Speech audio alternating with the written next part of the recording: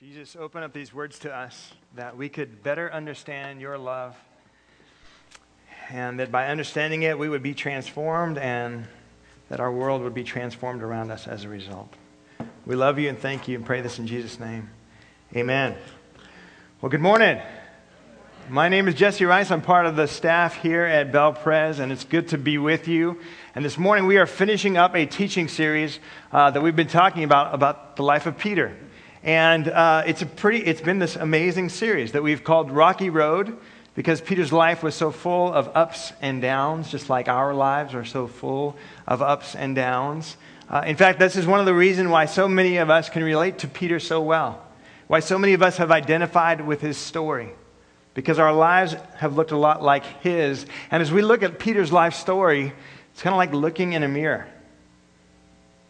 And in so doing, discovering more about ourselves, discovering more about who God is. Now, I had the privilege of opening this series on Peter way back at the end of April. And if you remember back then, Peter had been fishing all night, and he hadn't caught anything. Remember, Peter is a fisherman, and a really bad one, right? So he consistently doesn't seem to catch anything.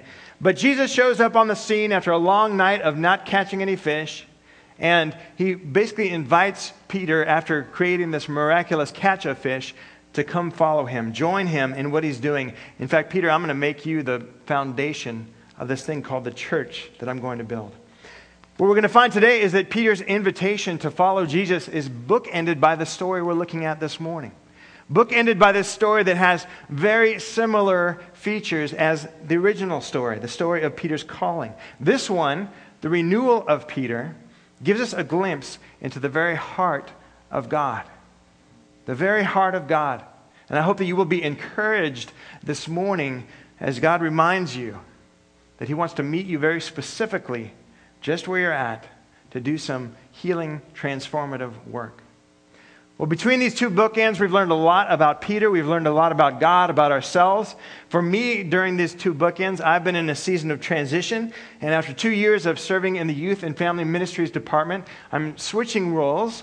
And we'll be focusing more on ministry with adults and that kind of, those kind of people.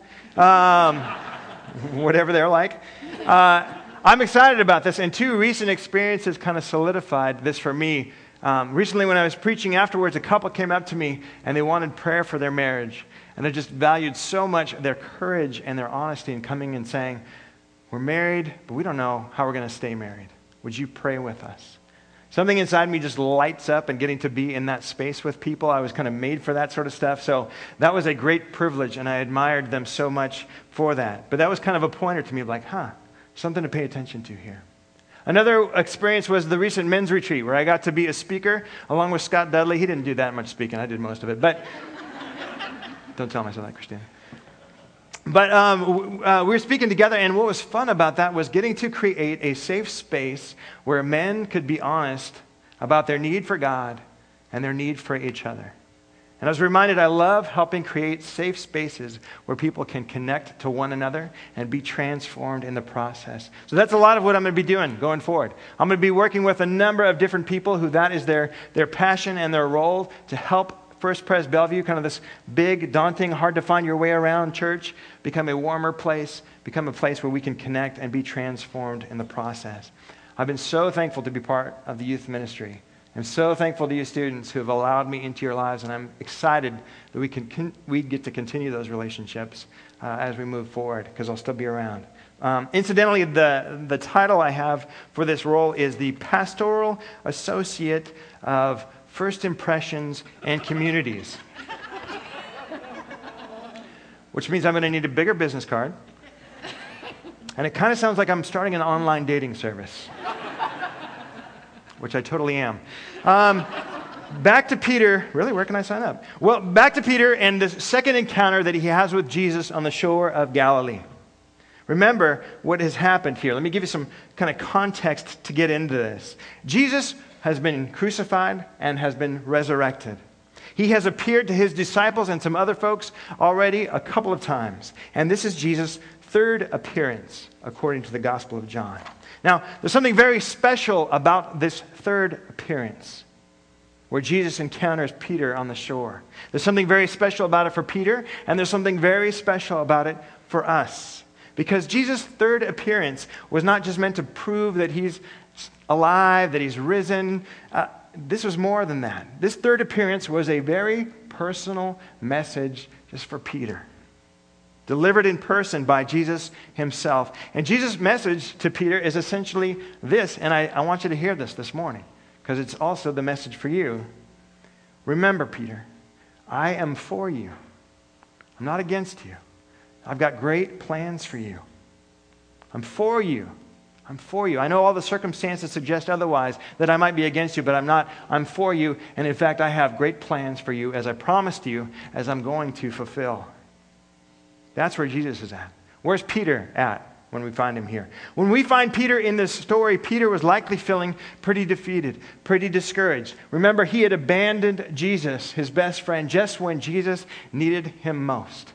He denied him 3 times after swearing that he didn't even all these other boneheads leave you. Not me, Jesus. Not me. I will never do that. And then he goes and denies Jesus 3 times. So you can imagine, he's just, his world is blown apart. Everything he's dreamed about, everything he's worked for is gone. I wonder if he even felt like it was his fault.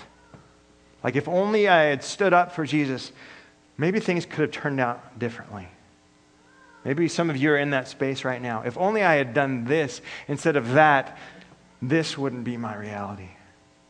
Well, Jesus meets him right in this space. What does Peter do? He's broken, he's confused, his world has fallen apart. What does he do? He does the same thing we do. He goes back to things he thinks he can control. When life falls apart, we fall back on the things that we think we can control. That's kind of how we operate. When relationships get scary, when intimacy is too hard, we might turn to pornography, something we can control. When the future gets too scary, we might work harder, try to make more money, try to get our ducks in a row, try to get some control over our future that way. That's what Peter's doing here. He goes back to what he knows he can control, which is fishing. And then he fishes all night, and he doesn't catch anything. Imagine that. Everything that he thinks he can control, okay, I'll just get back to this. I don't know what else is going on, but I know this works for me. It can kind of numb the pain. It can keep me going. But then that falls apart too. Now what? Going back to what we know can work for a while, but it always leaves us more empty in the end. In other words, when we ditch mystery for mastery, we end up in misery. And you can tweet that. Christina. That's totally tweetable. For us, these kinds of moments, these kind of moments when we're in that space and life is falling apart, how is this ever going to be better? And some of you are right there, right now. For us, these moments are desperate and dark and hopeless and meaningless. For Jesus, these moments are some of his best ways of working. These are some of Jesus' best moments and how he works. Nevertheless, when we're in those places, we want comfort. We want the pain numbed, right?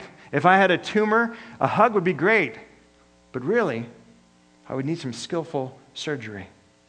Fortunately for us, God, who knows that we want comfort, who knows that life is hard, who knows this by experience in Jesus, comes to us and says, I've got more for you than just pain relief. I've got healing. That's what Peter is about to find here this morning. This skillful surgery that sees exactly where he's wounded and cuts that part of him out that he could be healed. So I just want to make 4 quick observations that we see here in this story that I think has great implications for us and where we're at right now. The first is this. Peter's renewal is custom made for him. You remember, it sort of echoes his call on the shore of the Sea of Galilee. There's been this night of fishing, working hard, but no fish. Then this guy, Jesus, shows up, and there's this miraculous catch of fish, so much so that they've got to get everybody to help drag this stuff in. Custom made for where Peter's at. Jesus found Peter fishing. Jesus finds Peter again fishing. Then he asks him these 3 questions. Peter, do you love me? Peter, do you love me? Peter. This little exchange is custom made just for Peter. Because these 3 questions match those 3 denials. And he knows that with each of those three questions, he cuts deeper and deeper and deeper until he finally gets to what's really this core issue with Peter. And then he removes that. And so takes away his shame and the guilt and the uncertainty that he must have been feeling at this point. Very often the pain that we are experiencing, even that pain right now that we are wishing would go away, very often that's the stuff that God uses. Not only to get our attention, but to actually shape us and bring healing. That's good news for us. I don't know if God is causing this pain. I don't believe that he does. I think most of the pain I experience, to be honest, is self-inflicted through my own selfishness, through my insecurities, through all these different things. Mainly the stuff that I'm hurting about is because of me. But I do know this, that this Jesus has promised that he is working all these things together for our good. This pain, the stuff that doesn't make sense, the stuff that we're good at, the stuff that we fail at, he's using all of that stuff. He's using all of that stuff right in this moment. That stuff that's heavy on your heart, heavy on your mind. In other words, there is no such thing as a meaningless tear. With Jesus, every tear is redeemed. Maybe not in this moment. Certainly not as quick as we would like it to be. But Jesus' promise to us is that it will be redeemed. His renewal work is custom made for you, right in the middle of your circumstances. That's the first observation. The second observation is this. Peter's renewal necessitates Peter's honesty. This was demonstrated to us just now with Kevin and the motor oil. From just a few minutes ago. Did you guys, you caught that, right? Okay.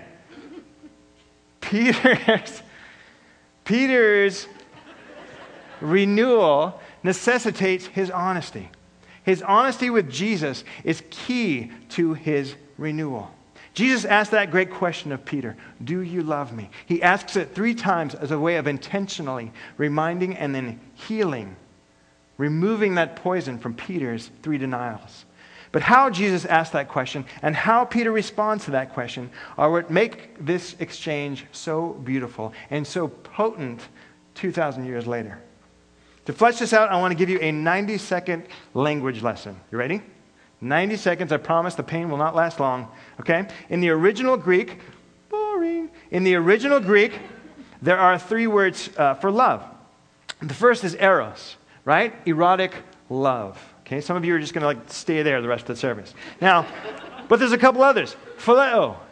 That is like that brotherly love. Not just affection, but that warm, like the best moments of family. That don't happen all that often. But those best moments, maybe it's a holiday where something magically you're not fighting and you're just, I'm committed to you, I'm with you, I'm for you, I'm part of you. Phileo, that brotherly love.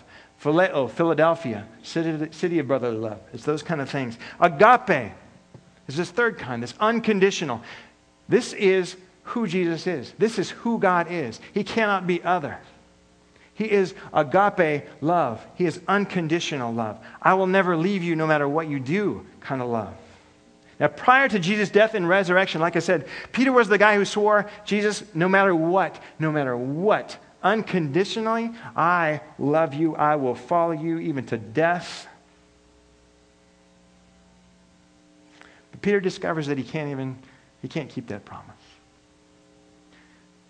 So Jesus, knowing this, asks Peter, Peter, do you love me? And in the Greek, here's what it says. Peter, do you agape me? And here's how Peter responds. Jesus, you know I love you. Jesus, you know I phileo you. Peter, do you agape me? Do you unconditionally love no matter what, unreservedly, till death do we part? Is that kind of the love you're talking about? And Peter's really, really honest. Kind of like he's thinking back on his life and going, before Jesus, yeah, I would have said absolutely. But look what I did. Look at the choices I've made. Look at this mess. If I'm being honest, I love you and I would love to love you that way, but I only can phileo you. I can only have this brotherly love toward you. Jesus asked that question a second time. Peter answers the same way. Peter, do you agape me? Jesus, I phileo you. Finally, Jesus asked that question a third time, and this is so beautiful. And Jesus is so smart. And Jesus is so amazing here because we see that Jesus changes the question in order to meet Peter where he's at. When he says, Peter, do you love me for a third time? He says, Peter, okay, do you phileo me? In the Greek, he changes that word so that he matches where Peter's at. Peter is being brutally honest. Jesus, I would love to be there. Here's where I'm actually at. So Jesus goes, okay, is that where you're at? That's where I'm at, Jesus. Beautiful, amazing. Jesus meets Peter right where he's at. Jesus meets us right where we're at. And that honesty, Jesus saves us by his grace. He saves us by his grace. There's nothing we've got to do for it, but he has made our growing intimacy with him contingent upon honesty. He wants to relate to us authentically. And that's what's so beautiful here about how Peter responds and so beautiful about how Jesus responds. God wants our honesty. God wants our honesty. And his renewing power in our lives depends on that honesty. It's about God. It's for God. He has made it dependent on our honesty as well. In fact, you have full permission, if you want to take the rest of this sermon, to just stop and be honest with God. You can just kind of tune out and go, God, I don't even feel you. I haven't thought of you in a long time. If I'm being honest, I don't even know if you exist, or I'm angry at you because these things have not worked out the way I wanted them to. Or I'm confused. Why would you do this? You get full permission because honesty opens the door for Jesus to come in and make us new. That's the second observation. Here's the third one. Peter's renewal is initiated and carried out by Jesus. It's initiated and it's carried out by Jesus. It's Jesus who is waiting for Peter on the beach. It is Jesus who cooks up breakfast for Peter and the other disciples. It's Jesus who initiates this conversation with Peter that is custom made for Peter. It is Jesus who renews, restores, reinstates Peter, and it is Jesus who will ensure in the end that Peter really is this foundation for this church that Jesus is building. Peter's encounter with Jesus on the beach foreshadows something that his peer, the Apostle Paul, will write a little bit later to the Philippians. When he tells them he's confident of this. He's confident of this, that he, Jesus, who began a good work in you, will carry it on to completion until the day of Christ Jesus. In other words, Jesus is the one who initiates. Jesus is the one who carries it.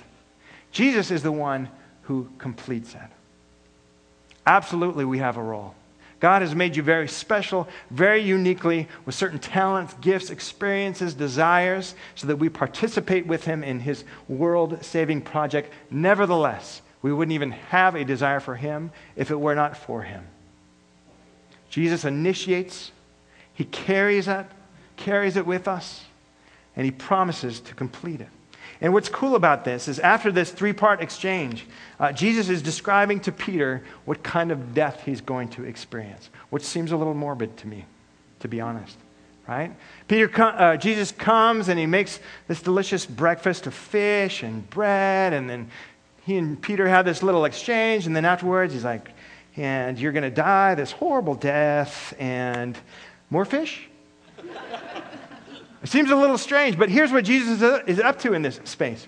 He's saying, Peter, I know that more than anything in your life, and this has been true in our whole relationship, more than anything, you desire to live for me. You desire to give your whole life to me and to what I'm doing. You desire that you would even die for me.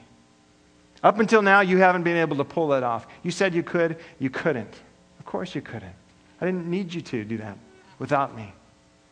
But because of me in your life now, I am going to fulfill those greatest desires in your heart as we journey together, as I shape you more and more into this person on whom I'm going to build this church. It's Jesus who begins it, Jesus who carries it, Jesus who completes it. This is true for us, even us type A's, hardworking perfectionists, which there are a handful of in this room. That's sarcasm again. There's a lot of us. We're trying so hard to get life right. And Jesus says, I love that. But here's the deal. The life that you're really after, It's in partnership with me. So what's so cool is Scott Dudley talked about just a few weeks ago when we were celebrating Pentecost and the Spirit coming and this power being poured out. And Peter, this fisherman who had just been lost, is now restored, and he stands up and he speaks the truth of the good news that's happening right now. And then 3,000 people are added to this movement that day. Whew. That's what happens. That's what comes as Jesus initiates, as Jesus redeems. Now, it wasn't just like Peter, went away for like a weekend at the spa and was transformed and came back and he's Super Peter, right? His transformation is ongoing and it's very public, and this is true for us too. That we are being renewed slowly, painfully, publicly. We wish we could hide some of our stuff. The best thing is to not. And Jesus does that intentionally because our healing is about to become healing for others. Which leads me to this fourth point. That Peter's renewal is not just for his sake, but it is also for the sake of others, right? It's done publicly so that these disciples will also see this. It's done publicly because, again, Jesus is establishing his church with Peter, and 2,000 years later, we're kind of the result of that. That's big. Jesus is doing this. He is bringing healing to us, but not just for us. And this is how it's been with God and his people all along. God blesses us in order to make us a blessing. God brings healing and wholeness to us in order that we may bring healing and wholeness to others. It's always yes and. There's no such thing as just an individual relationship with Jesus. There's always, always the context of this corporate relationship with Jesus that we also have. And this is how Jesus loves to work. Let me close with this. Back in the mid-'80s, admirers of the Sistine Chapel wondered if Michelangelo had been depressed when he painstakingly created that incredible work of art on the ceiling that I have not gone to see, and if you're going this summer, I would be glad to go with you. Why, they wondered, had he used such dull colors to express some of the greatest accomplishments of God, some of the greatest events in human history. Then, a team doing some repair work noticed that while working on the ceiling and scraping just a little bit away, that actually there were these bright, bold, amazing colors underneath all these layers of grime. Historians and art experts were kind of back on their heels. They had totally had to rethink what they thought about Michelangelo. And visitors of today's Sistine Chapel, as some of you guys know, get to once again experience the boldness and the beauty that Michelangelo had always intended for them to see, for them to experience. Are you tracking with the metaphor? Yeah. Our lives easily get covered up in this grime, right? And it's interesting that the grime in the Sistine Chapel, a lot of it was from the burning of candles. It's through the spiritual stuff that we do. Some of the religious stuff we do actually adds that layer of grime. And Jesus comes and painstakingly and gently but thoroughly comes and removes those layers of grime in order that those bold, bright colors of who he originally intended us to be are revealed. Not just for our sake, but for the sake of a world that would witness that and go, there is something about that God that I can't resist. This morning is another chance for us to be reminded of this, to be renewed by intimate encounter with Jesus. We do this through being honest with him. We do this by remembering it's his work in us, not us having to pull ourselves up by our bootstraps. And it's certainly for us, but it's so that the world might become new again through us. So would you pray with me? Jesus, thank you that you don't just let the grime continue to gather. You say, no, that's not how I made you. I made you to shine. And this morning, Lord, many of us need reminding that we are made to shine and that we actually have that kind of beauty in us that you put in us. And so would you connect us to the people or the resources or the images or the experiences that would continue to remove that grime? And as that happens, God, would you make us individually followers of you, but would you all the more shape us as a body, as a together people, in your image, that the world may be new. Pray this in Jesus' name. Amen.